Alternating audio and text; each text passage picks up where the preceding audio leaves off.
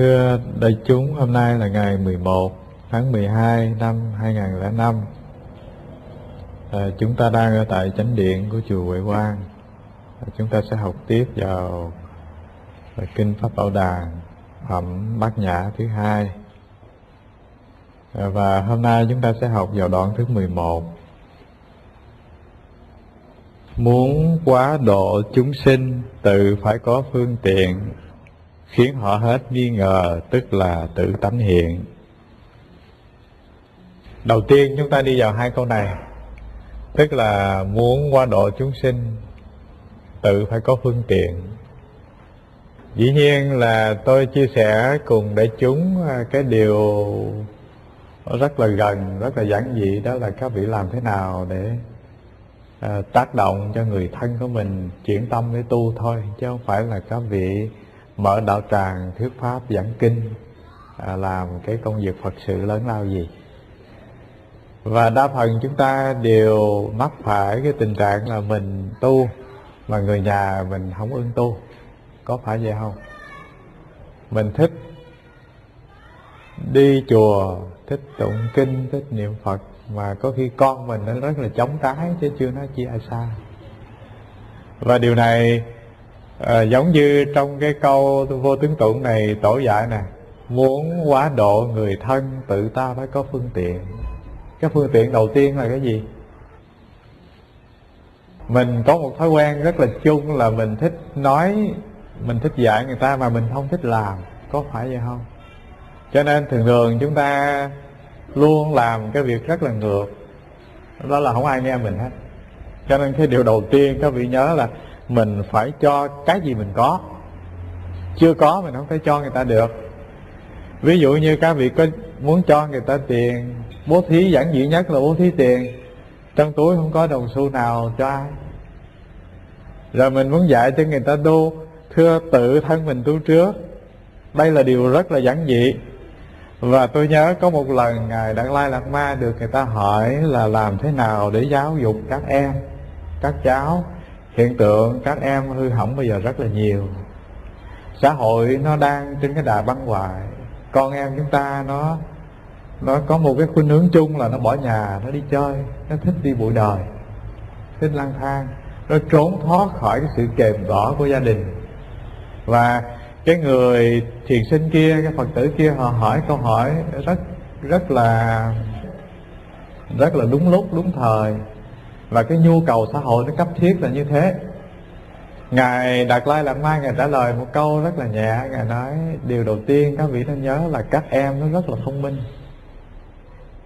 Nó không phải học cái điều các vị dạy, mà nó học ngay cái việc các vị làm kia.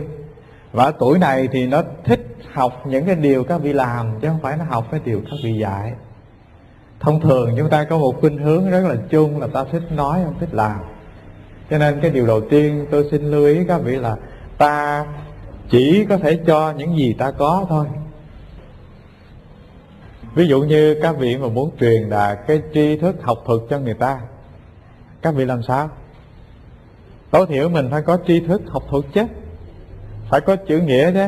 Các vị muốn dạy cho người ta nói một câu cho nó đàng hoàng, câu cú cho ra câu cú, các vị phải có cái chất văn chương trong này, chữ nghĩa trong này. Điều này rất là dễ hiểu. Nghĩa là mình chứng minh cho các em, cho người thân mình biết là mình có cái thực chất của sự tu cái đã. Rồi tự nhiên cái năng lượng của sự tu nó sẽ đánh động vào trái tim của người kia, mà không cần phải dụ khị, không cần phải bài biểu, không cần phải nói năng gì cả. Tự các vị thực tập rồi thì người khác tự nhiên là họ có cái khuynh hướng, họ cảm nhận được năng lượng tu các vị thôi. Và điều này thưa trong lĩnh vực nào nó cũng biểu hiện rất là rõ. Trong lĩnh vực thế gian cũng thế, trong xã hội cũng thế, trong gia đình cũng thế, trong già lam tự viện cũng thế. Tôi ví dụ cái rất là gần thôi. Ví dụ như tôi thường hay chia sẻ cùng các vị là chúng ta phải làm thế nào thực tập trong cái đi, trong cái đứng, trong cái nói, trong cái nhìn.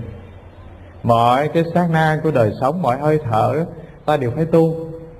Thế mà tôi lên đây tôi rất là bất an. Thế thì lời nói của tôi trở thành nước chảy mây trôi, có dính gì chứ các vị đâu. Các vị nhìn thấy Đời sống của ông thầy sao ông lật đật, ông lăn xanh, ông rộn ràng, bất an vô cùng. Thế thì làm sao mà các vị tin được? Và thưa đại chúng, là cái bất an nó thể hiện ra, người ta nhìn biết, người ta cảm nhận được.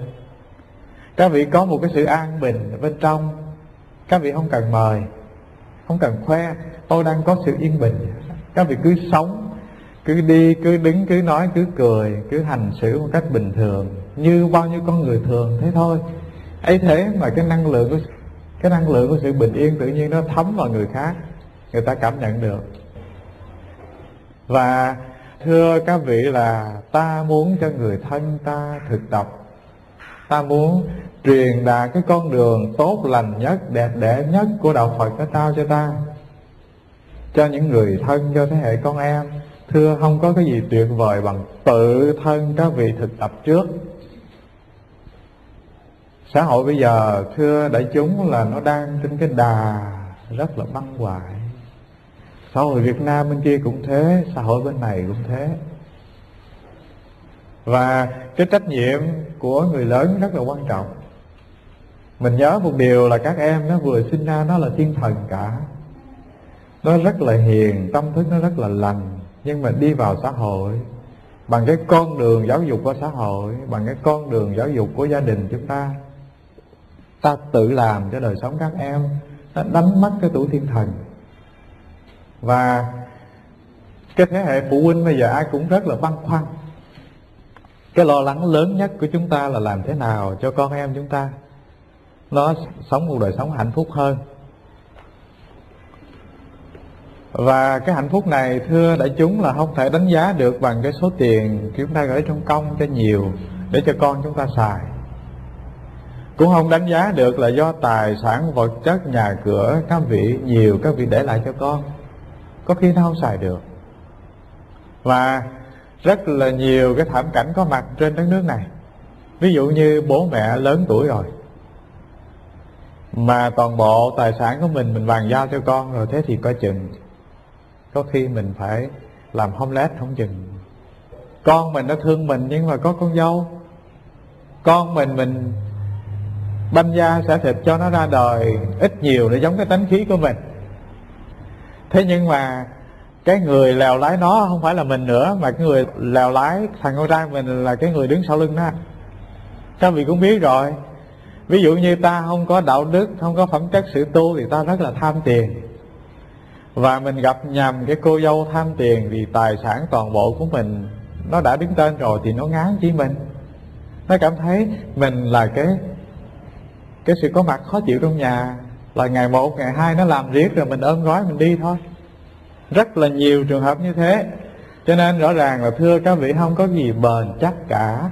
Và cái điều quan trọng nhất là làm thế nào mình truyền đạt được những cái tốt đẹp nhất, cái lành nhất, cái chân thật nhất cho thế hệ con em. Mình truyền đạt được cho con mình, con trai cũng tốt, con gái cũng tốt. Mình đừng nghĩ là phải trai mới tốt hoặc gái mới tốt. Thưa, nếu gia đình ta mà toàn bộ con gái không thì quả là một phước lành. Tại sao? Những con gái kia nó sẽ là những bà mẹ của các cháu sau này. Nó sẽ truyền được cái hạt giống rất là thiện của tự thân ta đến thế hệ tương lai. Thế hệ tương lai nào cũng là con cháu ta cả, chứ không cứ gì phải là người cùng huyết thống với ta. Cho nên chúng ta đều có trách nhiệm rất lớn là phải truyền đạt cái hạt giống rất là lành cho nhiều thế hệ. Mà tôi trở lại, cái truyền đạt đẹp nhất, hiệu quả nhất là tự ta phải có. Ta có tiền ta mới cho tiền, ta có chữ nghĩa ta mới cho chữ nghĩa, ta có đạo đức trong đây ta mới cho đạo đức được chứ. Rồi ta có cái sự tu tập trong ta, ta mới truyền đạt sự tu tập của mình được chứ. Ta có cái năng lượng của sự yên bình tĩnh tại, có thể đứng đầu sóng ngọn gió, chịu đựng đối phó được với ngàn vạn cái khó khăn của cuộc đời đổ xuống, thì ta mới truyền đạt được cái năng lượng vững vàng của mình cho thế hệ con em. Và tôi xin lặp lại một lần, ví dụ như các cháu ở đây nó rất là thông minh, nó không học điều của các vị nói, mà nó học trực tiếp bằng việc làm của các vị. Do vậy ta phải là người có cái phương tiện, nếu ta muốn truyền đạt, mà cái phương tiện truyền đạt tối ưu nhất về cái lĩnh vực đạo đức, tu hành và đời sống tâm linh. Đó là các vị phải có nó bên trong. Cái giếng của ta ngọt thì thiên hạ múc nước là nước ngọt, mà cái giếng của mình phèn không, uống nó chua, uống không được, mà mình nói đây là cái giếng ngọt, làm sao ai tin? Người ta có bị mình xí gạt, người ta múc một gáo ta uống rồi ta cũng bỏ, mà ta nhổ nước miếng ta đi không bao giờ trở lại. Cũng thế, xin các vị lưu ý cho điều đầu tiên là như thế. Tự ta có phương tiện là như vậy. Cái thứ hai, thưa đại chúng, là có những cái tầng phương tiện khác nhau. Thưa các vị, là đạo Phật, cái cánh cửa đạo Phật mở ra rất là rộng, tức là có nhiều cái từng phương tiện để chúng ta đến với đạo Phật. Ví dụ như cái chủ đích lớn nhất của Đức Thế Tôn xuất hiện trong cuộc đời là muốn truyền đạt cho các vị mỗi người đều nếm được cái hương vị chánh pháp thực sự. Cái hương vị chánh pháp thực sự Đức Thế Tôn muốn dạy đó là cái hương vị của pháp giải thoát, cắt đứt sinh tử luân hồi, ngang ra đây đoạn đứt khổ đau, an lạc hiện tiền. Đó là pháp tối ưu nhất. Thế nhưng mà căn cơ tâm thức của chúng sinh trong cuộc đời này nó không phải là đồng đẳng như thế, cho nên Ngài bày ra những cái phương tiện rất là khác nhau để cho chúng ta làm quen với đạo.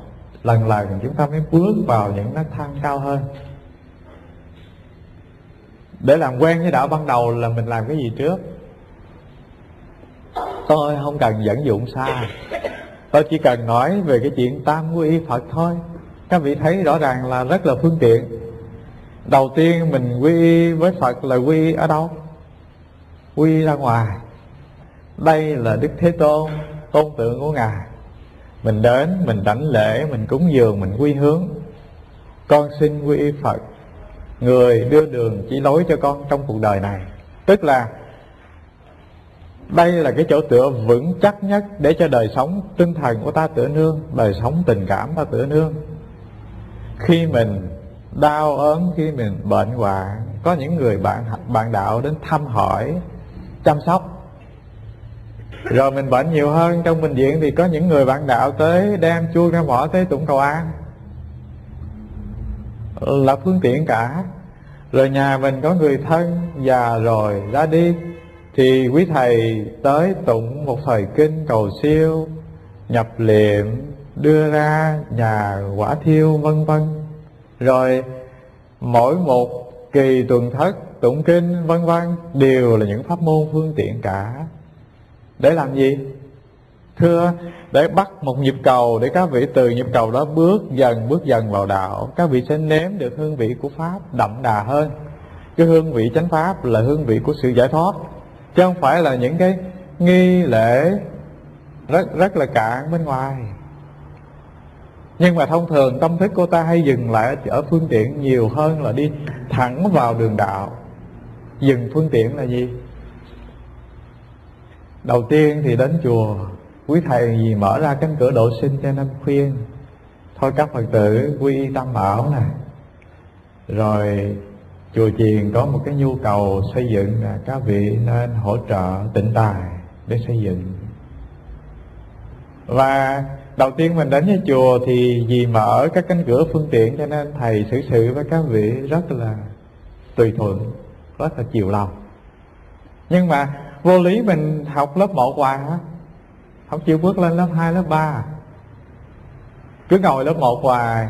Khi nào tới mà thấy thầy đau răng mà thầy không buồn hỏi mình tiếng, mình nói rồi bữa nay tiền đủ xây chùa cho nên không buồn ngó tới mình, cái mình đi mất. Rõ ràng là thưa đại chúng là ta chỉ dừng lại ở cái ngưỡng cửa tình cảm, ta chưa thể đi sâu hơn được. Cái nhu yếu tựa nương đời sống tình cảm là cái nhu yếu rất bình thường của con người. Ở đời thì ta tựa vào tình cảm của bố mẹ để trưởng thành. Lớn lên ta có gia đình thì ta tựa vào đời sống hôn phối với nhau. Một người ra đi còn một người ở lại thì ta gửi gắm trọn vẹn tình cảm của mình cho con, cho cháu. Có phải vậy không? Rồi mình lay quay mình tới chùa mình cũng làm y cái công việc như thế. mình cũng gửi gắm tình cảm mình cho ông thầy. Mình dành nhau tới để vuốt cái áo ông thầy, rờ cái y ông thầy, tưởng chừng như cái y đó rờ đụng cái giải thoát á. Nào hề có chuyện giải thoát gì trong đó. Ấy thế mà chúng ta lăn xăng cả một đời, ta làm cái chuyện rất là vô duyên như thế. Ta dành nhau cái chuyện phải chăm sóc ông thầy, bưng nước ông thầy, hầu cơm ông thầy. Và người nào mà bữa đó đến sớm một chút rót được cho ông thầy miếng nước về, cái hãi hê vô cùng. Còn người nào không rót được miếng nước, cái rất là buồn lòng. Rồi cái thị phi đủ chuyện xảy ra trong cái thế giới nhà chùa, toàn là do cái miệng của mấy cô cả. Xin lỗi không biết trúng hay không, chứ tôi thấy dường như gần gần như thế, phải không? Rõ ràng là chúng ta rất là vô duyên như thế. Mình làm thế nào mình đến chùa, thưa đại chúng, là mình phải nắm được cái pháp của Phật để thực tập, để làm đời sống mình an lạc. Đức Thế Tôn kia mà ta còn quy y với Ngài trước, rồi sau đó ta trở về quy y với Phật của chính mình.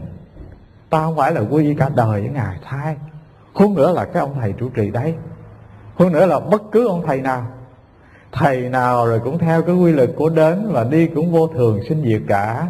Cho nên cái cánh cửa phương tiện ban đầu để các vị đến chùa, xin nhớ cho, nó chỉ là cái việc bước vào cổng mà thôi, chưa là gì cả.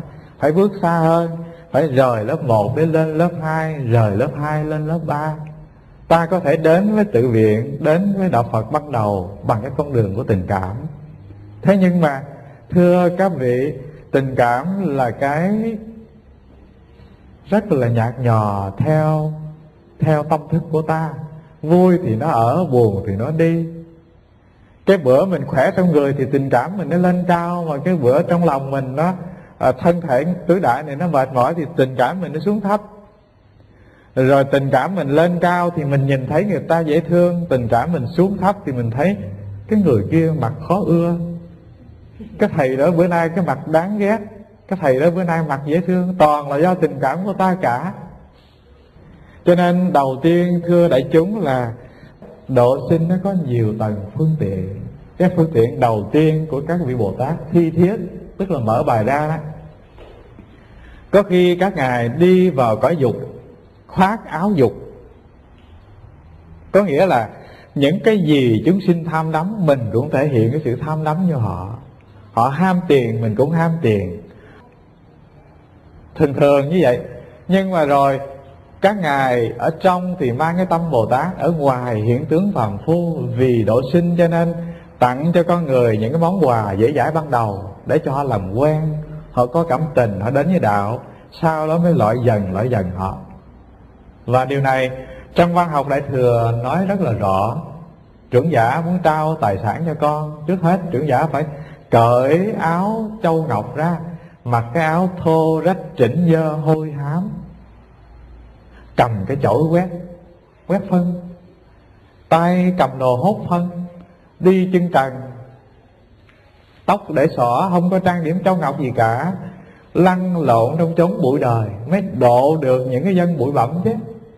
Bồ Tát muốn độ sinh phải hòa mình như thế. Rồi chúng ta cũng vậy. Những cái tầng phương tiện này, thưa các vị, tùy cái năng lực trí tuệ của các vị, tùy cái năng lực tu hành của các vị có thể ứng dụng cái điều này giúp cho người thân của ta. Tôi có biết có những Phật tử họ không ưa ăn tiệm, ăn quán, ăn thịt thà gì.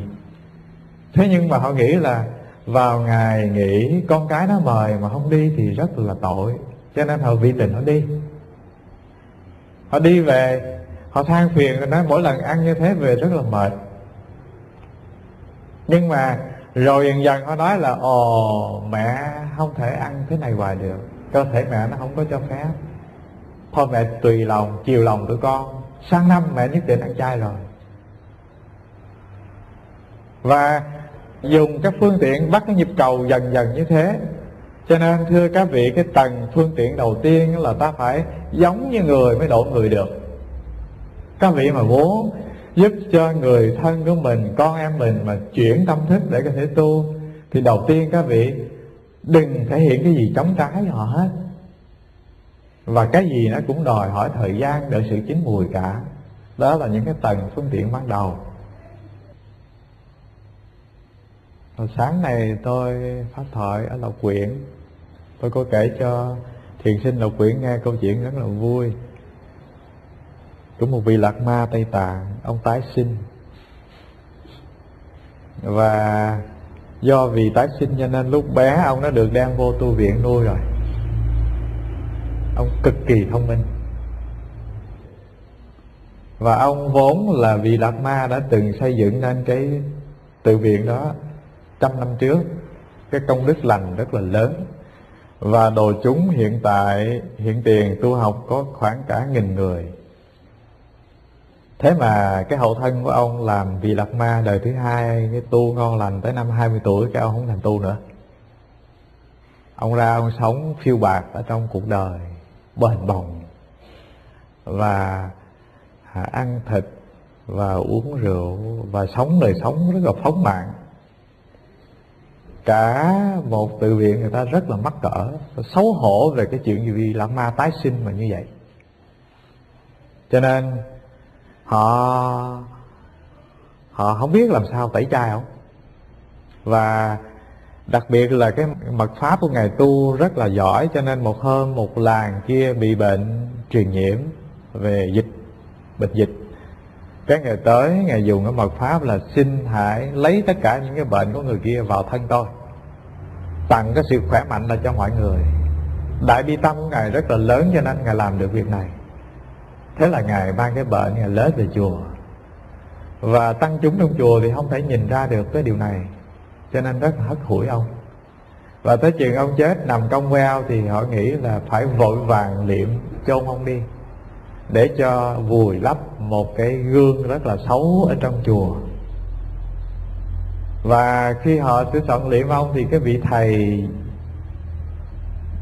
chịu trách nhiệm dạy dỗ ông từ bé cho tới giờ, vị thầy đó là viện trưởng của cái tu viện mà ông đã sáng lập. Mà vị thầy đó cũng là người đệ tử lớn của ông hồi đời trước. Bất chợt xuất hiện. Ông khoan, đợi chút xíu. Ông bước vô ông điểm, ông hét cái tử thi.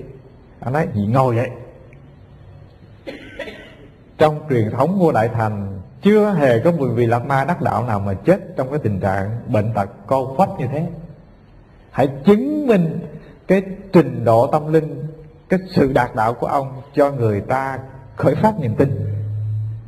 Thế thì tự nhiên cái tử thi bật dậy, ngồi kiết già, phóng ánh sáng rất là rực rỡ. Rồi sau đó tử thi từ từ cất lên, tự bay lên một quãng cao về, bắt đầu hạ xuống. Chừng đó thì cả một Già Lam tự viện, cả tăng chúng mới mất hồn mất vía. Đó là một trong nhiều cái gương của các vị Bồ Tát thị hiện nghịch hành. Còn có một chuyện nữa. Ở viện kia có hai anh em của một vị Lạt Ma.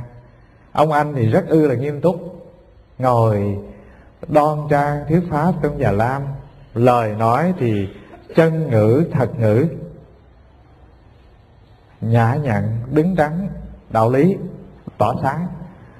Còn ông em thì cũng sống rất là phiêu bồng, lang bạc trong chốn bụi trần rong chơi vậy thôi à.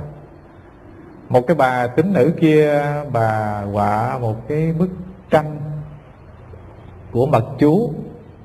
Và thông thường khi họa xong thì người ta đến, người ta nhờ quý thầy làm phép. Bà cuộn bức tranh lại cầm trên tay mang lên chùa, thì dọc đường có gặp cái ông sư em, cái ông mà bụi đời đó. Ông chặn đường hỏi bà đi đâu. Cái bà phải nói thật thôi. Bà nói dạ con đem cái bức tranh này lên nhờ vị sư trưởng làm phép giùm con trước khi con đem về thờ. Ông nói đâu bà trải ra coi. Trải ra thì bức tranh rất là đẹp. Ông cười ha ha. Ông nói cái ông sư trưởng đó, ông chỉ ngồi liêm diêm làm Phật thôi, ông thì giờ đâu mà ông làm phép giùm bà cho bức tranh, để ta làm phép cho. Thế thì ông xin lỗi, ông tè vô trong bức tranh.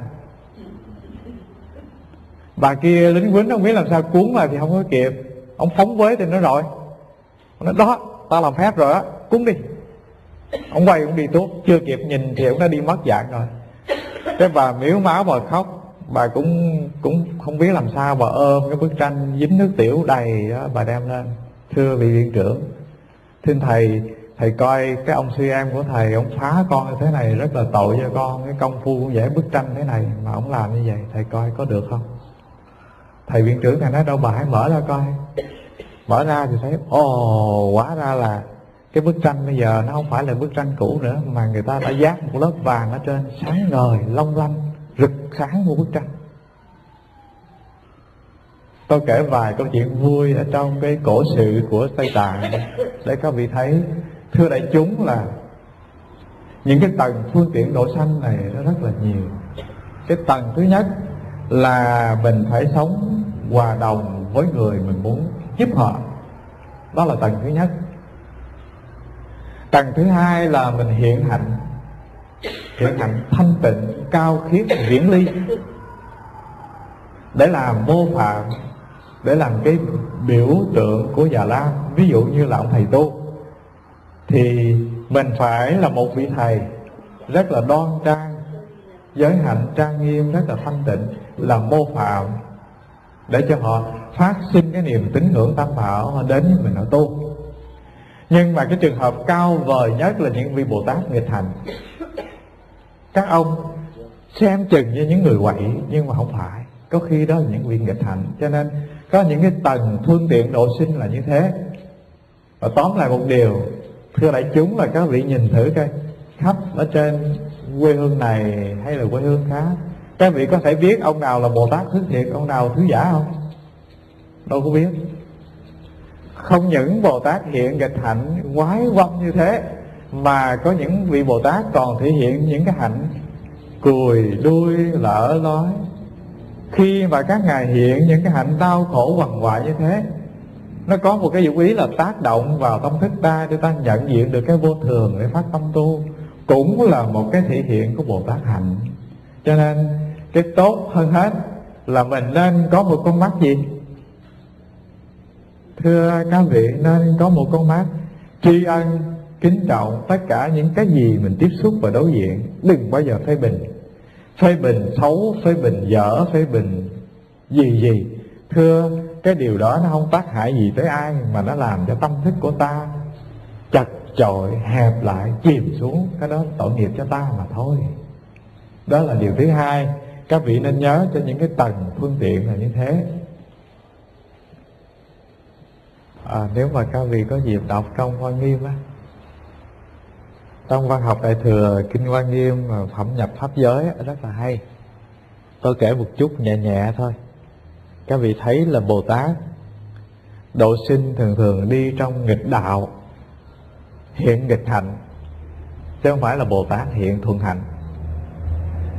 Ví dụ như ngài Thiện Tài Đồng Tử phát tâm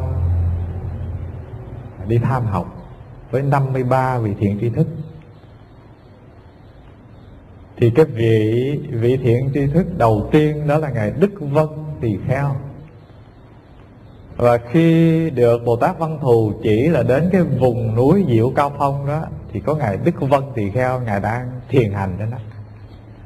Ngài tới đó thấy núi cao chớn chở mà tìm ngài Đức Vân không thấy đâu hết. Leo lên đến đỉnh Diệu Cao Phong rồi đảnh lễ, con muốn gặp Đức Vân để học đạo. Thì thấy ổng là hiện hình vị sa môn đoan trang tướng mạo đang đi thiền hành bên đỉnh núi bên kia, lại phải tuột xuống đi leo qua đỉnh núi bên kia. Và cái điều mình chia sẻ ở đây đó là đầu tiên là tham học với vị tỳ kheo, đầu tròn áo vuông, tướng mạo phương phi, hiện cái tướng thanh tịnh tăng già. Nhưng mà dần dần về sau, có khi vị thiện tri thức đó là cái anh mổ bò, mổ heo ở trong chợ. Rồi có khi cái vị thiện tri thức đó là một người dâm nữ đang sống ở giữa chợ đời. Và trong 53 vị thiện tri thức thì thưa các vị, có nhiều vị thì hiện rất là nghịch hạnh. Có những vị có một con mắt có những vị là thần quỷ dạ so nữa. Và trên cái tiến trình tham học, Thiện Tài Đồng Tử phải đi ngang qua những vị đó. Và nói như thế để trở lại, thưa đại chúng, là Bồ Tát thị hiện độ sinh có nhiều nghịch hạnh mình không lường được. Đó là những cái tầng phương tiện ta nên hiểu như vậy. Và trở lại, thưa các vị, là đời sống của các vị ở trong thế nhân, các vị không có làm cái công việc độ sinh rộng rãi, nhưng mà người thân của ta, con cháu của ta, đó là những chúng sinh đang cần, đang đợi, đang trong cái sự dạy dỗ, chuyển hóa và giúp đỡ của các vị. Các vị không cần đi xa, các vị làm được một việc là giúp cho con mình, cháu mình, vân vân ở trong gia đình gieo trồng được cái hạt giống lành trong tâm thức của nó, thì thưa, điều thứ nhất là mình cứu vớt được một con người thoát khỏi cái cảnh khổ, là công đức đã như hà sa rồi. Ta khoan nói đến chuyện làm Phật sự lớn lao bên ngoài, ta hãy nói việc rất là cần là mình làm thế nào sống với người thân, là một món quà tặng rất đẹp đẽ tặng cho người, mà đừng tặng cho họ những cái bát thuốc độc. Nếu anh không thể làm một viên thuốc trường sinh bất tử tặng cho người ta, tối thiểu anh cũng là một viên thuốc bổ. Không thể tặng được nhiều người, tặng cho một người cũng được. Đừng bao giờ làm một cái loại độc dược cho ai cả. Hãy nhớ cái chuyện nhỏ nhất trong sự tu hành là như thế. Và điều này, thưa các vị, là trong tầm tay của mỗi người chúng ta. Ai cũng có người thân, ai cũng có con em, ai cũng có bạn bè cả. Giúp nhau một lời nói, làm mát lòng nhau một lời nói, thưa, không có gì khó khăn cả.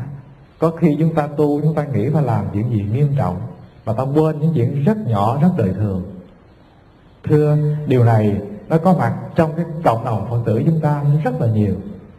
Tu thì hỏi ra thì tu mấy chục năm, mà rồi hỏi lại thì gia đình nó nhiều cái khó khăn, bất an, xáo trộn, không có giúp được cho những người trong nhà, rất là dở. Đó là những điều rất là cần tôi chia sẻ để các vị lưu ý.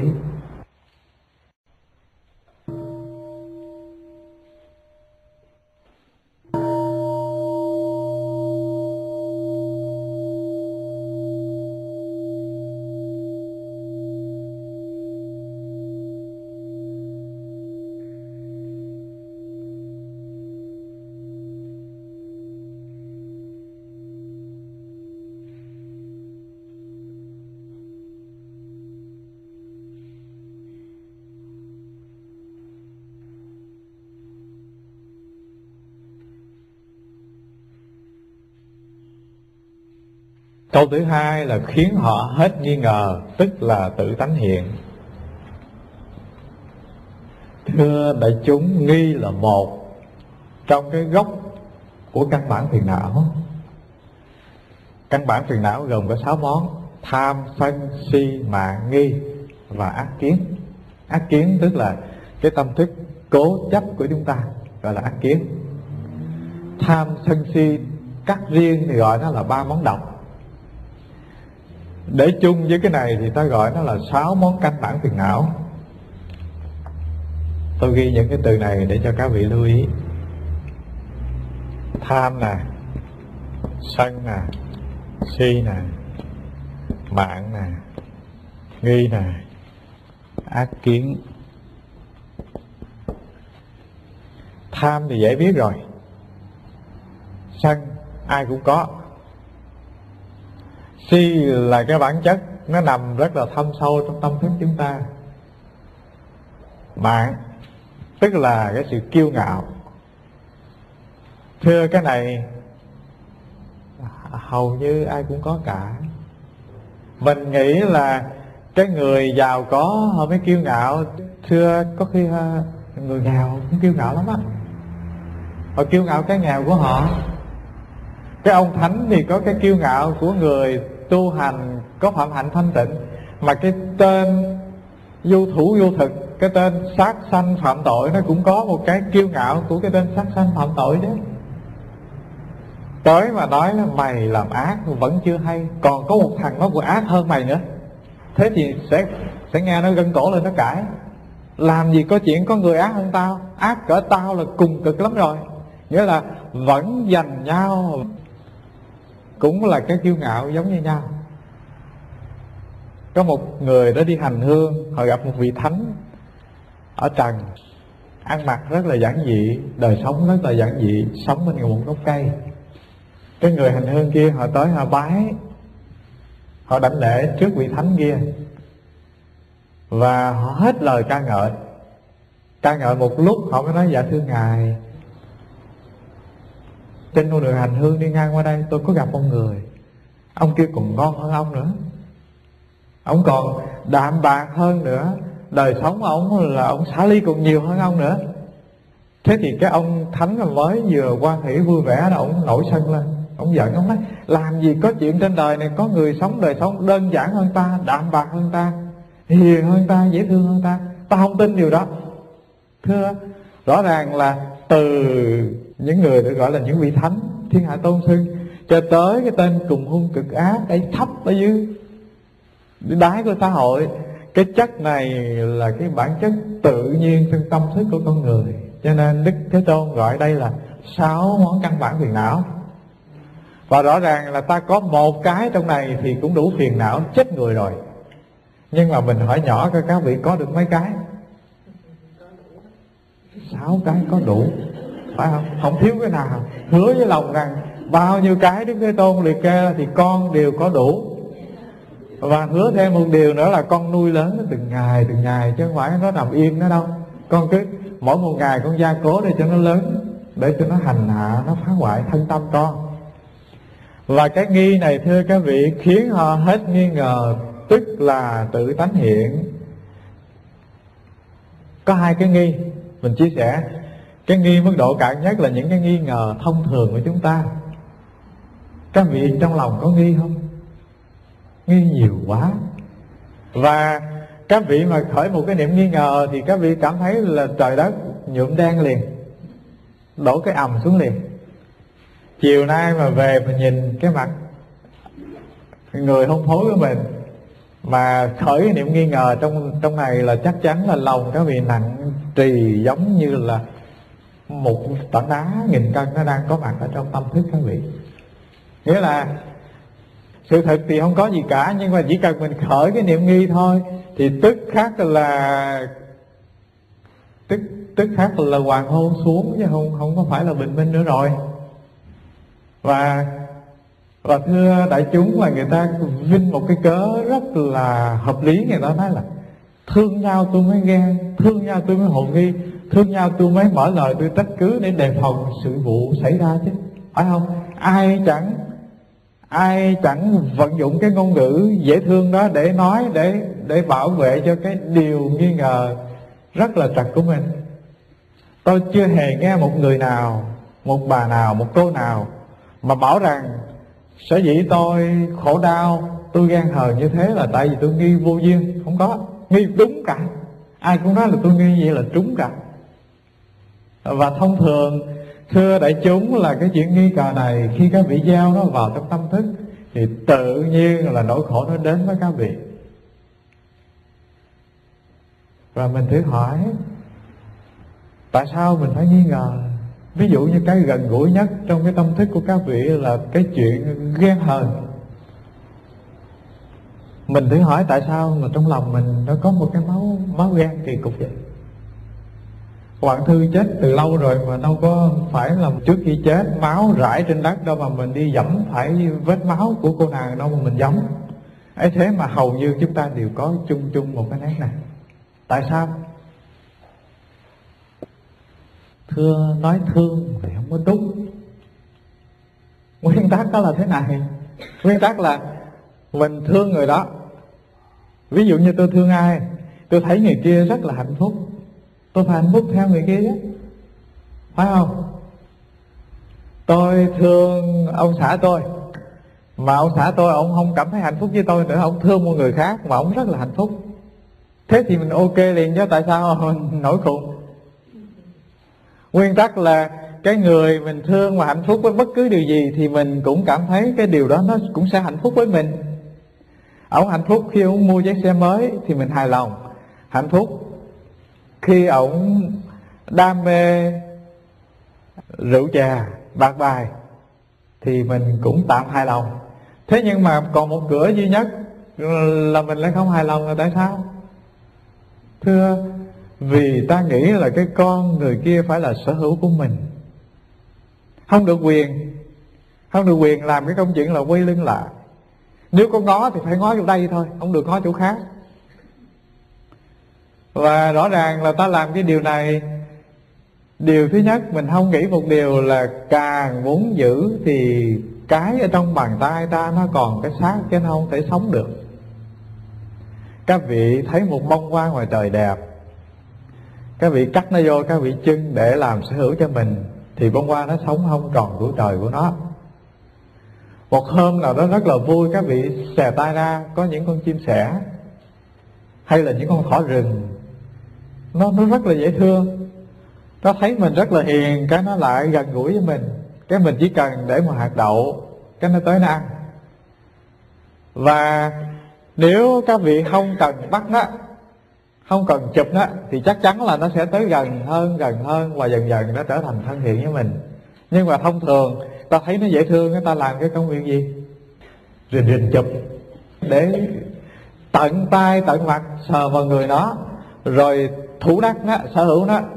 Thưa các vị, chỉ cần các vị làm một lần thôi là nó chạy 3 chân 4 cẳng, có hề dám trở lại với các vị đâu. Thông thường cái gì mà ta càng sợ mất thì cái đó ta không giữ được. Cái nguyên tắc là như thế. Cái gì mình có vẻ bất cần thì cái đó nó còn hoài với các vị. Thông thường nó như vậy, nó có một cái quy luật rất là ngược vậy. Mình càng bảo vệ, mình càng giữ gìn, càng cố gắng thủ đắc trong tay, bóp cho cứng. Thế thì cái đó, một là nó chết, hai là nó không chết thì nó chỉ còn cái xác mà thôi. Sự sống nó không còn nữa. Chắc chắn là như vậy. Từ cái lĩnh vực cạn nhất của loài thực vật cho đến động vật cho tới con người đều đi chung một nguyên tắc này. Và thông thường cái nguyên tắc rất là giản dị mà chúng ta quên. Và chúng ta cứ nghĩ một điều là mình phải thủ đắc cho chắc ăn, mình phải nhốt vào làm cái lồng sơn son thép vàng bên ngoài, canh cửa đàng hoàng, nuôi chó thả ngoài nữa cho chắc ăn. Thưa, không có chắc ăn gì cả. Mình nhốt thì cái sinh thể nó đã chết mất rồi. Và những điều nó phát sinh, nó gây khổ ải đọa đài ta là từ cái niệm nghi ngờ này. Mình đừng nghi gì cả, cứ thả như thế. Ấy thế mà lòng mình rất nhẹ, mà cái gì của mình nó vẫn không bao giờ mất. Tôi tin như thế. Các vị cứ thử làm giống như cái nguyên tắc mà tôi bài, các vị sẽ thấy không bao giờ mất.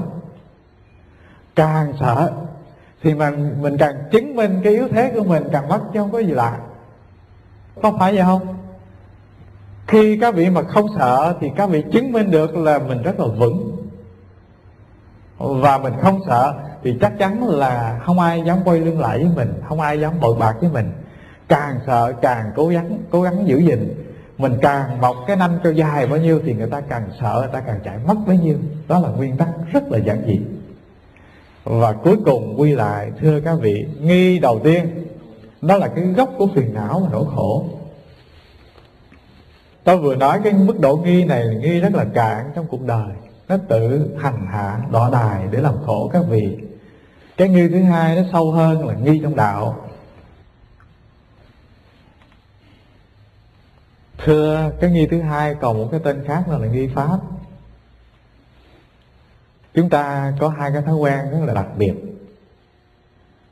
Cái thói quen thứ nhất á, là mình luôn gắn cuộc đời mình với một cái gì đó để tựa nương.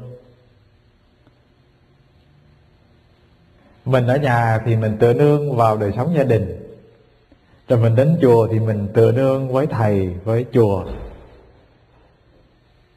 Và nếu mình học được pháp môn, mình học được cái pháp môn niệm Phật thôi, thế thì mình cứ nắm chắc cái pháp môn này, mình nghĩ là đây là duy nhất, đây là chỗ tựa duy nhất. Rồi mình lò dò mình học được pháp môn thiền thì mình cũng nghĩ chắc mẻm là đây là con đường duy nhất. Nghĩa là luôn có một cái gì đó để nắm, có một cái gì đó để làm chỗ tựa. Và cái con đường của đạo Phật đi, thưa đại chúng, nó giản dị vô cùng. Tức là từ cái có, anh đi dần dần đến cái không. Có phải không? Đi vô đạo không phải là trao cho anh thêm cái gì nữa cả, mà anh đến với đạo là để tạo cho anh cái điều kiện anh bỏ dần để anh trở về cái bản thể nguyên sơ là cái không của anh thôi. Chứ không có nghĩa là tặng cho anh thêm một cái gì nữa cả. Nhưng mà thông thường ta đến với đạo thì ta muốn có cái gì để thêm, có gì để tựa. Và muốn cái điều đó có nghĩa là gì? Có nghĩa là mình không bao giờ bớt, mình cứ thêm thôi.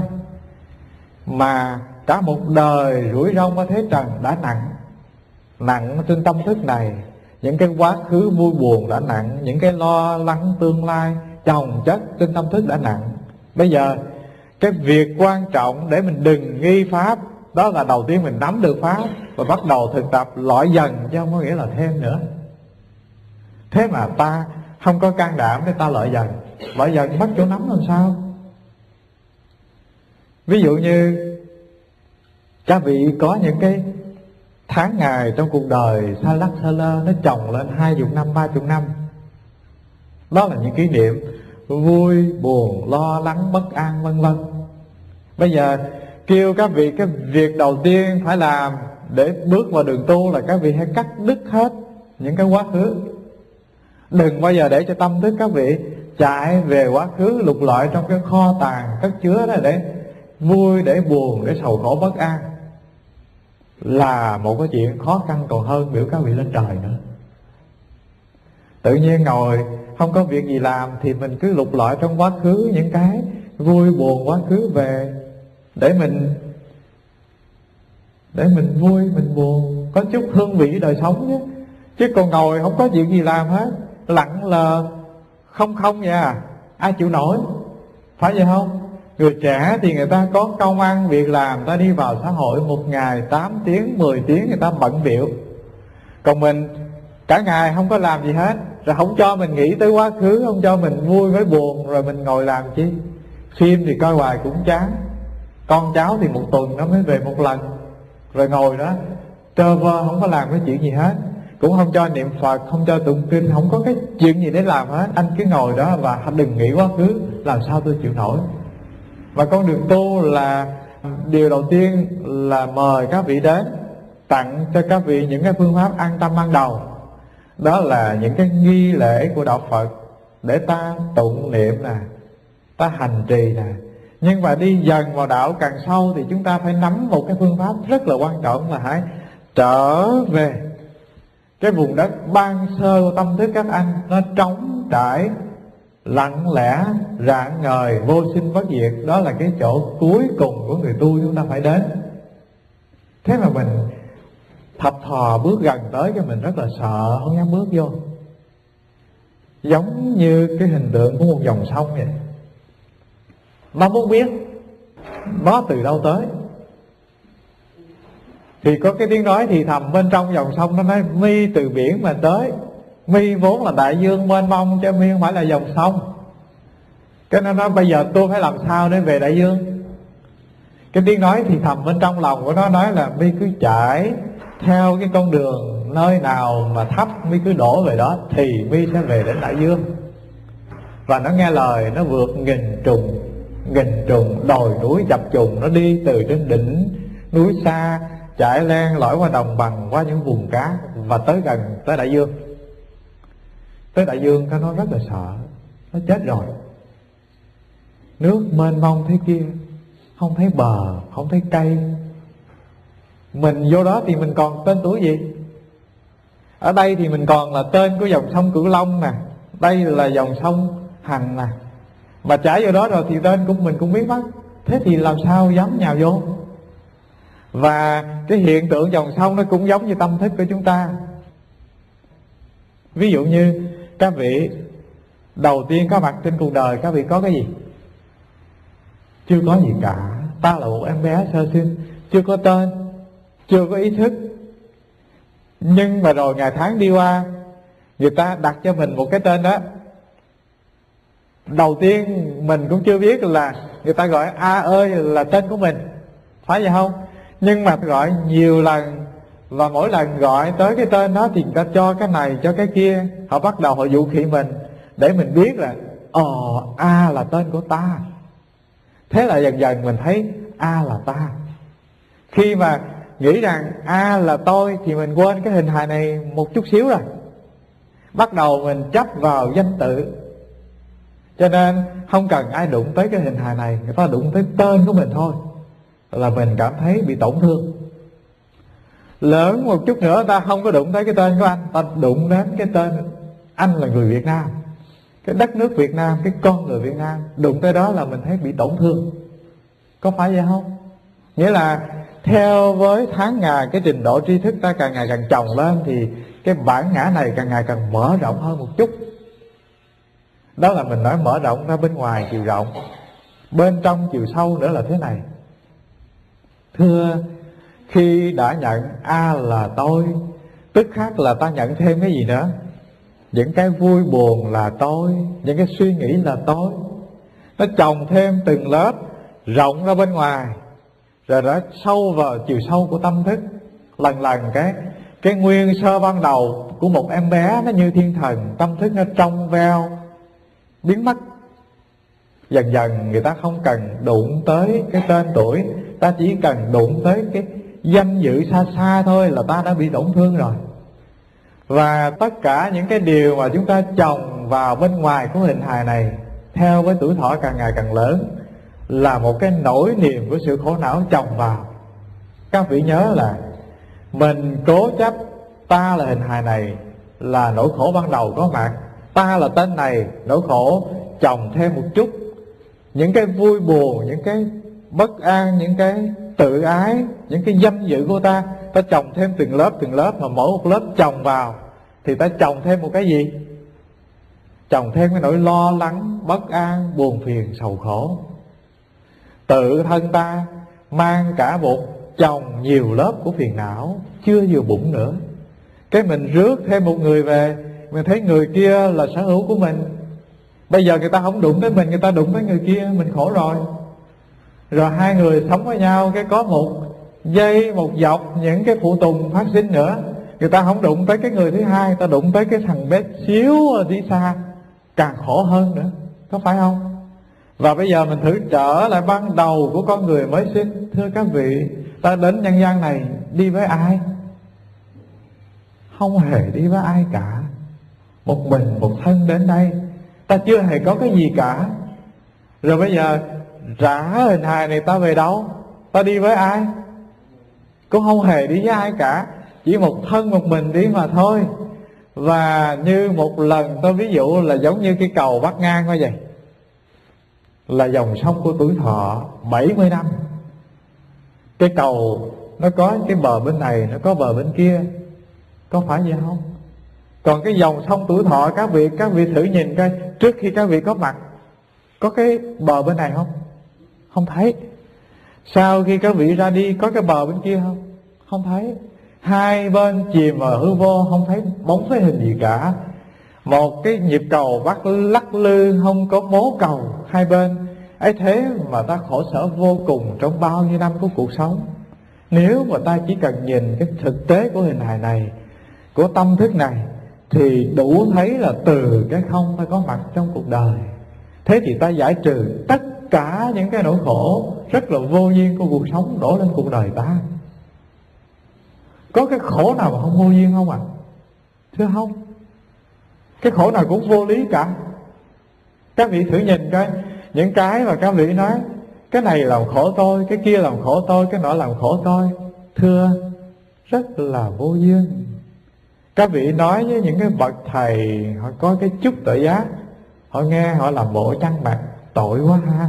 Nhưng mà thực tế bên trong họ đang cười. Các vị, đối với các vị đó thì cái chuyện đó làm gì có khổ đâu.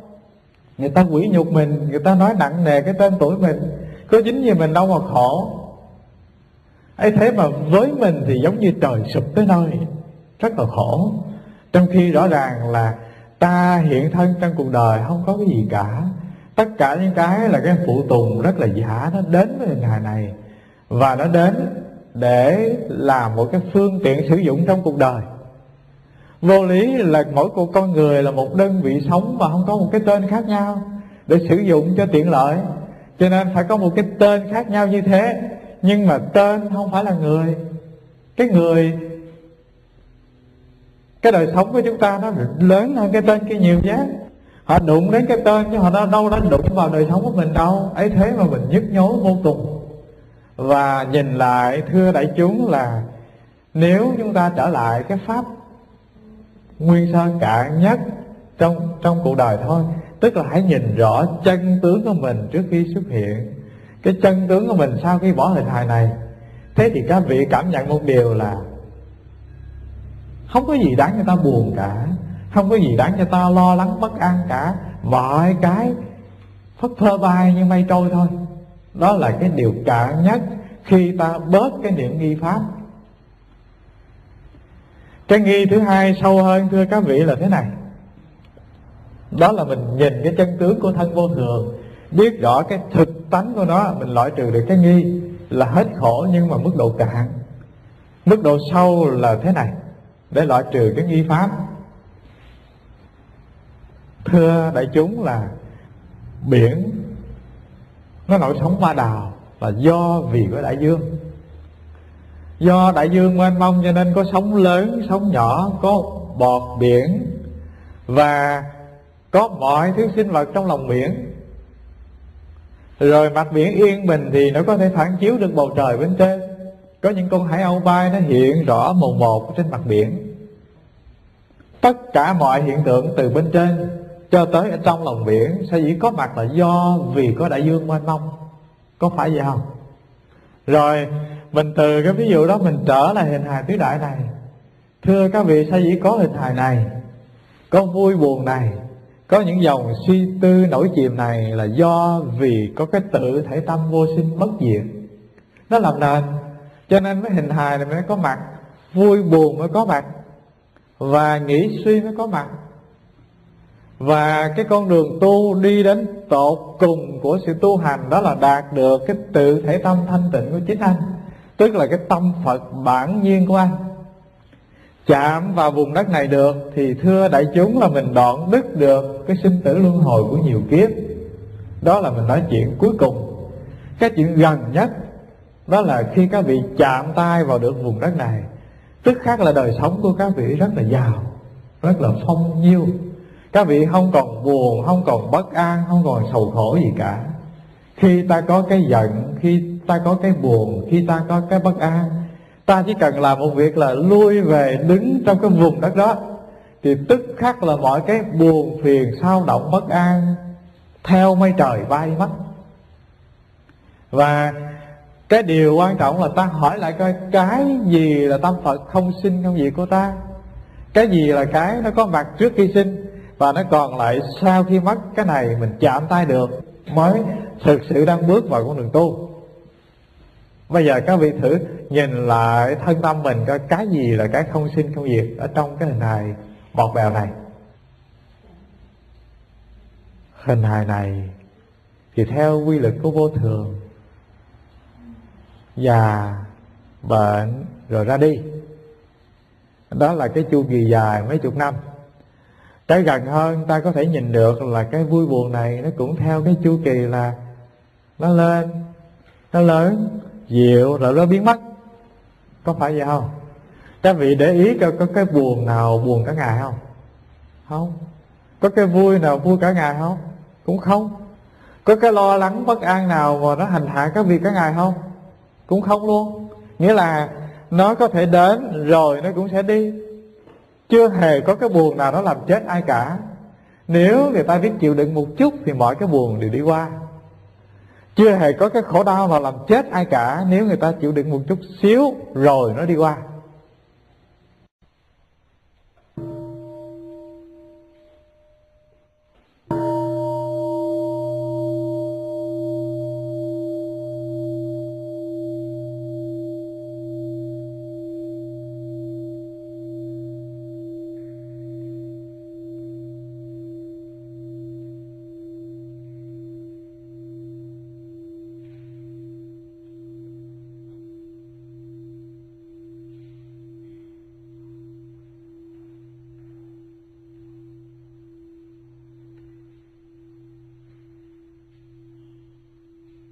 Giống như tôi có kể cho các vị nghe câu chuyện đó, của một bà hàng xóm, bà mất người thân, bà rất là khổ sở. Bà tìm cái vị Lạt Ma để bà nhờ Ngài giúp đỡ giùm cho nó qua cái khó khăn. Khi tới nơi thì ông thầy đó ở lại đi giáo hóa phương xa. Cái bà mới vô và gặp mẹ của vị Lạt Ma. Bà khổ quá cho nên mà bứt tóc, bứt tai, và đấm ngực, bứt áo, và ngồi xuống đất, bà giãy giụa, bà khóc. Cái bà cụ kia là người đã già. Bà nói: con à, con cứ khóc, con cứ bứt tóc, con hãy tựa đầu vào vai ta, con hãy khóc cho nó vơi. Nhưng mà ta biết một điều, đó là cái khổ nào rồi nó cũng qua. Con chỉ cần chịu đựng một chút, rồi từ từ cái khổ cũng hết. Ta từng như con vậy, chồng ta mất rất sớm, ta cũng có nỗi khổ đau như thế. Ta cứ tưởng chừng không thể chịu nổi ấy, thế mà rồi ta chịu đựng được, cái nó cũng qua.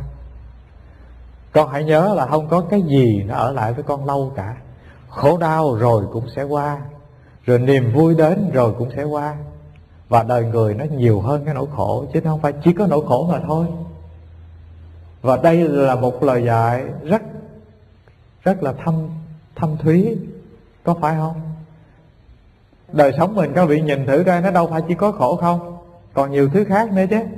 Nhưng mà sở dĩ có những người đã không chịu đựng nổi cái cơn khổ ải nó đến họ, là tại vì lúc bấy giờ con mắt của họ rất là tối. Họ nghĩ là cuộc đời họ chỉ có cái nỗi khổ không mà thôi, cho nên rồi họ thấy nó nặng nề, không thể chịu đựng, cho nên họ đành phải chấm dứt sinh mạng của họ.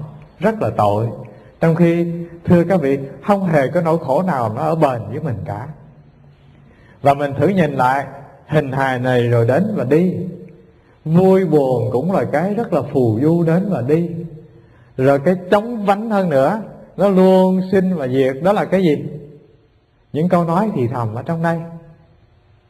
Thế thì các vị nhìn thử ra, cái gì là cái tâm Phật không sinh không diệt, nó có trong hình hài này?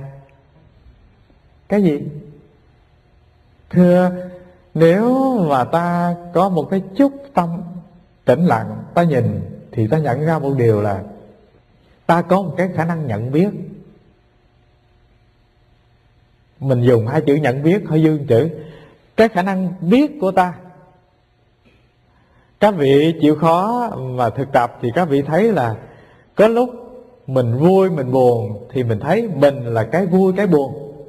Nhưng mà nếu khéo thực tập, có công phu một chút thì vui và buồn nó đến và đi. Ta luôn có cái trạng thái nhận biết cái vui buồn có mặt. Và cái nhận biết vui buồn này, khi các vị mời nó có mặt trong tâm thức của các vị thì tức khắc là niềm vui nỗi buồn là cái người khách đến và đi. Mà ta là cái tự thể biết, sáng tỏ rạng ngời, tỏ chiếu luôn nhận diện được cái vui buồn. Và cái này nó vốn là cái tự thể không sinh không diệt của các vị, vốn là ông Phật của chính các vị. Cái này nếu ta an trú được suốt trong 12 tiếng đồng hồ một ngày, tức khắc là ta đang an trú trong trạng thái của Niết Bàn thường trụ. Giản dị thế thôi. Và khi nghe tôi chia sẻ điều này thì các vị có nghi ngờ không? Hơi hồ nghi. Tu gì dễ ồn vậy? Niết Bàn 3 A Tăng kỳ kiếp tu mới đạt được, làm gì ngay nơi đây chỉ cần nhận biết vui, nhận biết buồn, lúc nào cũng ở trong cái trạng thái nhận biết, thế là an trụ trong Niết Bàn. Cái chuyện này có bộ khó tin, nó giản dị quá, có phải vậy không? Thưa đại chúng, từ chúng sinh bước vào quả vị Phật nó không có phải xa xôi gì cả. Phật và Bồ Tát cách nhau trong đường tơ kẻ tóc mà thôi. Mà cái quan trọng không phải là ta bước vào là ta bước ra, mà ta làm thế nào bước vào ở luôn trong cái vùng trời an lạc đó mới là người thành đạt được con đường Niết Bàn. Lý thì ta hiểu như thế rất là dễ, nhưng cái quan trọng không phải là hiểu cái lý. Quan trọng là làm gì? Quan trọng là các vị phải quay trở lại, sống cho được trong cái trạng thái Niết Bàn thường trụ như thế, thì mới gọi là người đi cái con đường thực nghiệm tâm linh, đang thực tập cái con đường làm thánh, thực tập cái con đường đoạn đức tử sinh. Con đường này mở ra lồng lộng và dễ vô cùng. Tại sao mở ra lồng lộng? Thưa, đâu ai giấu các vị cái con đường này đâu. Ví dụ như tôi chia sẻ thế này, thì các vị chỉ cần quay trở lại thì các vị thấy rõ là mình có những lúc mình chết chìm trong niềm vui nỗi buồn vô duyên. Nhưng mà chợt nhớ thì mình có thể nhìn được, ồ đây là cái buồn mới đến, đây là cái vui mới đến, đây là cái bất an mới đang đến. Ta là người đang nhìn mi, ta không phải là mi, phải không ạ? Thế thì thưa đại chúng, là ta lập tức ta làm một cái lằn ranh giới, mi là người khách có quyền đến đi. Ta là ông chủ, ta ngồi đây ta nhìn mi bước vào bước ra, ta không thể là người khách đến và đi như mi được. Thế thì tức khắc nhà có chủ, tức khắc ta làm chủ cuộc đời ta, và tức khắc là mình đang an trụ trong cái vùng trời niết bàn tĩnh tại, không có bị buồn phiền, ưu tư, sầu muộn vân vân lôi kéo mình đi vào con đường bất tận của cõi luân hồi nữa. Và nghi pháp ở đây, thưa đại chúng, ở từng sâu đó là chúng ta không thể tin được đây là con đường để cho mình đoạt đức tử sinh. Tại sao? Tại vì ta đã lâu đời nghĩ rằng ta là hình hài này, rồi rời được cái chấp ta là hình hài này, thì ta bắt đầu ta nghĩ ta là vui buồn này. Rồi mình rời được cái chấp ta là vui buồn này, mình nghĩ mình là cái suy tư này. Và triết gia Tây Phương gọi là tôi tư duy, tức là tôi hiện hữu. Có nghĩa là khi nào mà không có cái tư duy này, tức là không có tôi rồi. Sở dĩ tôi khác biệt với loài động vật, sở dĩ tôi phát minh ra nhiều cái tiện ích để cống hiến cho xã hội con người là do vì cái tư duy này. Thưa nói như thế không có đúng. Sau cái tư duy này nó còn một cái nữa, nó làm nền cho cái tư duy này hiện khởi. Tư duy thì nó nổi, nó chìm, nó sinh, nó diệt. Nhưng mà cái nền của nó là cái rộng sáng, tĩnh lặng, bất động, luôn tỏ chiếu. Cái trạng thái biết ấy nó không bao giờ vắng mặt cả. Nếu các vị mời gọi được, thưa đại chúng, là cái trạng thái biết này, nó là cái tự thể tâm, đó là tuệ giác của các vị, nó là hiện thể niết bàn, không bao giờ vắng mặt. Những cái phát minh khoa học, những cái đóng góp rất là lớn lao cho hành tinh này, nó phát sinh từ cái vùng tuệ giác ấy, chứ không phải là cái tư duy này. Ta nhiều hơn cái tư duy, chứ không phải ta là cái tư duy. Ta mênh mông hơn nữa kia. Thế mà mình lại không thể tin được cái điều đó. Tại vì điều đó nó rất là giản dị. Nó có mặt ngay nơi đây vào giờ phút này. Ngay nơi đây ta có thể sống được với nó. Và do vì nó dễ quá, nó giản dị quá, cho nên ta không tin. Thế thôi. Ngài Vân Phong Văn Diệt, Ngài đến thiền sư gì tôi quên tên, tôi không nhớ. Ngài Vân Phong, Ngài rất là ham tu. Đến đạo tràng đó, cái tối đó Ngài ca cụm, Ngài mang y đội mũ đàng hoàng, rất là lễ mễ, vô đảnh lễ thầy. Thầy từ bi thì dạy cho con cái pháp yếu để con tu tập. Ông thầy nói Phật pháp nó đâu có phải như cá đâu mà mi sợ sình thúi gì mà mi dội vàng vậy. Ta thú thật là cái chuyện đói ta chịu không có nổi. Già Lam đang thiếu gạo, thôi học đạo thì thông thả đã, đi xin gạo nuôi chúng đi. Cái ông nghe ông nghĩ cũng đúng. Hòa thượng nói hòa thượng đói không thể dạy đạo được, thôi thì bây giờ đi xin gạo để cho ông no. 3 năm làm xong cái công tác đi xin cơm xin gạo về cho thầy xong rồi, cái một ngày đẹp trời lại đắp y lên đảnh lễ hòa thượng, xin hòa thượng từ bi chỉ cho con cái pháp yếu để con tu. Nó nói ồ, chuyện tu hành có móc meo gì đâu mà dối dàng vậy con. Thôi Già Lam đang thiếu củi, mùa đông chúng rất là lạnh, chịu không có nổi đâu, không thể thọc tay vô chụm được đâu, thôi ông đi xin củi cho ta. Mất 3 năm nữa là 6 năm. Cái về tới nơi thì thầy ổng lại đổi qua, ổng làm trụ trì cái chùa khác. Cái lồm cồm đi theo nữa, chưa học được đạo lý gì mà, cho nên đâu có chịu bỏ qua.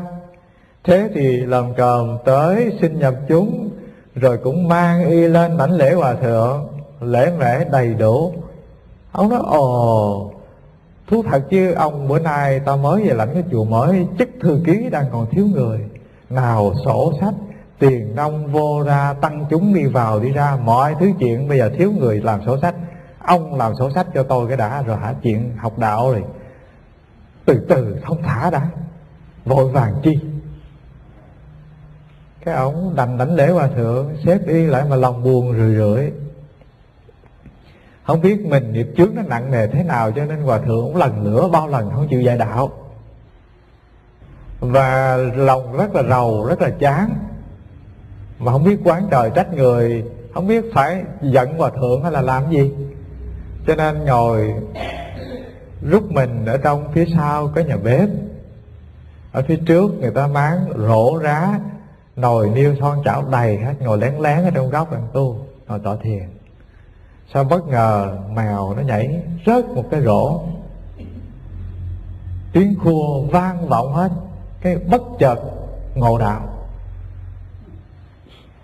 mừng quá chừng, lật đật đắp y đàng hoàng, nó lên thất hòa thượng đảnh lễ tạ ơn. Thì vừa gõ cửa mở cửa thất, ông cụ cũng vừa mở cửa ra, ông nhìn ông nói: ồ, mừng cho Xà Lê Viễn, việc lớn đã xong. Thì ông kia ông phủ phục xuống, nước mắt ông đầm đìa. Ông nói: bạch thầy, bữa nay con mới biết cái chỗ dụng tâm của thầy. Cái điều con rất là ngạc nhiên là đạo lý nó giản dị, nó dễ dàng như thế, mà cớ gì thầy phải 5 lần 10 lửa gạt con, hành hạ con đủ điều hết như vậy, để cho bây giờ con mới phát giác ra là cái chuyện đạo lý nó gần với con trong gang tấc. Ông nói: ồ, nếu mà tôi không có làm như thế thì tôi đã nhận chìm ông mất rồi. Ông đâu có khả năng mà khát khao lớn để có thể lục lọi đào bới cái vùng đất tâm ông, để ông nhận ra được đạo. Thưa đại chúng, là trong nhà thiền rất là nhiều các câu chuyện thiền hay như thế. Và tôi kể ra đây để cho các vị ý thức một điều thế này: đạo rất gần, nhưng mà ta khó nhận ra là tại sao? Tại tâm thức của ta luôn hướng ngoại, có phải vậy không? Luôn nắm bắt, phải có cái gì, phải có tay vịn ta cầm mới chắc ăn. Và trong khi đó thì thưa đại chúng, là cái quan trọng là các vị phải từ cái không, các vị trở về không. Các vị làm quen với chùa chiền, đầu tiên các vị cũng có những cái yêu sách, có chỗ tựa. Chỗ tựa đó là chỗ tựa của tình cảm, của sự vuốt ve tình cảm của mình, nuông chiều mình mới hài lòng. Rồi khá hơn một chút nữa, thưa các vị, là mình phải có cái chỗ tựa vào pháp môn, phải nắm chắc một cái gì đó. Trong khi đó nghe nói cái chuyện đạo lý rất là gần. Cái nhận biết của các vị, cái tâm Phật bản nhiên của các vị nó ở rất là gần bên cạnh cái vọng thức phiền não lăng xăng này. Một là ta khởi tâm vọng thức lăng xăng, hai là ta nhìn vọng thức lăng xăng là cái sinh và diệt, đến và đi. Ta là khả năng nhìn thấy nó, nhận diện nó, biết nó, cho ta không phải là nó, là đủ ngang đó thôi. Ấy thế mà mình không thể làm được cái điều này.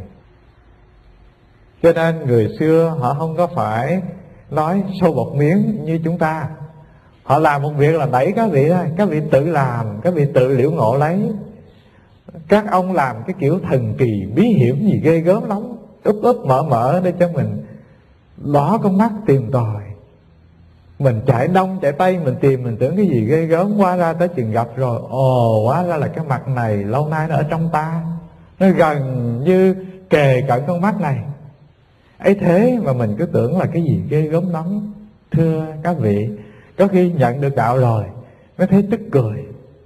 Cười là tại sao lâu nay mình khờ quá, mình cứ tưởng là đạo là cái gì ghê gớm. Và tôi chia sẻ điều này để trở lại. Thưa đại chúng, ta nghi cạn thì nỗi khổ đến với ta cạn. Và đến độ nghi sâu hơn là đi vào pháp môn của sự thực tập, được các vị thầy mở cái con đường mênh mông để cho chúng ta bước vào. Nhưng mà ta bước vào một chân, cái ta rút lui lại, không dám đi nữa, sợ quá.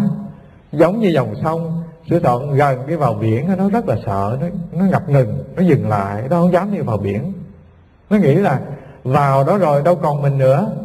Nhưng mà thưa các vị, nếu mà dòng sông nó gan một chút, nó bước một bước nữa thì sao? Nó đâu phải là dòng sông bé nhỏ kia, nước đục ngầu kia. Đó là đại dương mênh mông trong veo, phẳng lặng, có thể dung chứa được cá, tôm, thuần luồng và soi bóng cả cái nền trời nữa kia. Tâm thức ta cũng thế. Các vị lặng hết những cái vui buồn bất an, những cái suy tư bời bời này, tâm thức các vị an bình tĩnh lặng. Lúc đó đâu phải mình chết, phải vậy không ạ? Mình vẫn còn thở, vẫn còn sống, và cái hiểu biết của mình đó tỏ sáng rạng ngời, chứ đâu phải lúc mình không suy nghĩ gì rồi mình không có mặt đâu. Lúc mình không suy nghĩ, không để mình bị dắt dẫn bởi cái vui buồn, lúc đó mới thực sự là mình. Còn những lúc mà vui đến mình vui, buồn đến mình buồn, giận tới mình giận, thưa lúc đó là mình hóa trang thành niềm vui nỗi buồn, mình trở thành những cái nhỏ xíu của tâm thức mình thôi. Mình lấy cái cảm thọ nhỏ bé là mình, trong khi những cảm thọ nhỏ bé kia mà được chánh niệm nhận diện thì các vị là năng lượng chánh niệm tỏ sáng nhận biết. Các vị không phải là những cái niệm vui buồn kia. Và đạt được chỗ này, đó là xong con đường của người tu chúng ta. Mà chưa đạt được chỗ này, tức là con đường tử sinh mênh mang lòng lộng, nó còn mời chúng ta đi mãi nhiều đời nhiều kiếp.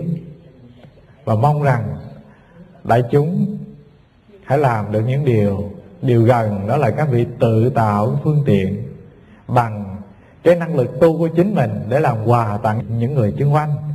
Cái thứ hai là dẹp bỏ những cái nghi ngờ rất là cạn để khỏi làm đày đọa cuộc đời mình. Cái thứ ba sâu hơn là các vị nắm được cái pháp môn thực tập, nhận được cái tâm Phật bản nhiên của chính mình, rồi các vị có một niềm tin rất là vững để tu tập. Đó là những điều mà trong 4 cái câu kệ Vô Tướng Tụng hôm nay chúng ta vừa chia sẻ. Và thưa các vị là dừng ở đây. Nguyện đeo công đức này hướng về khắp tất cả đệ tử và chúng sanh đều cho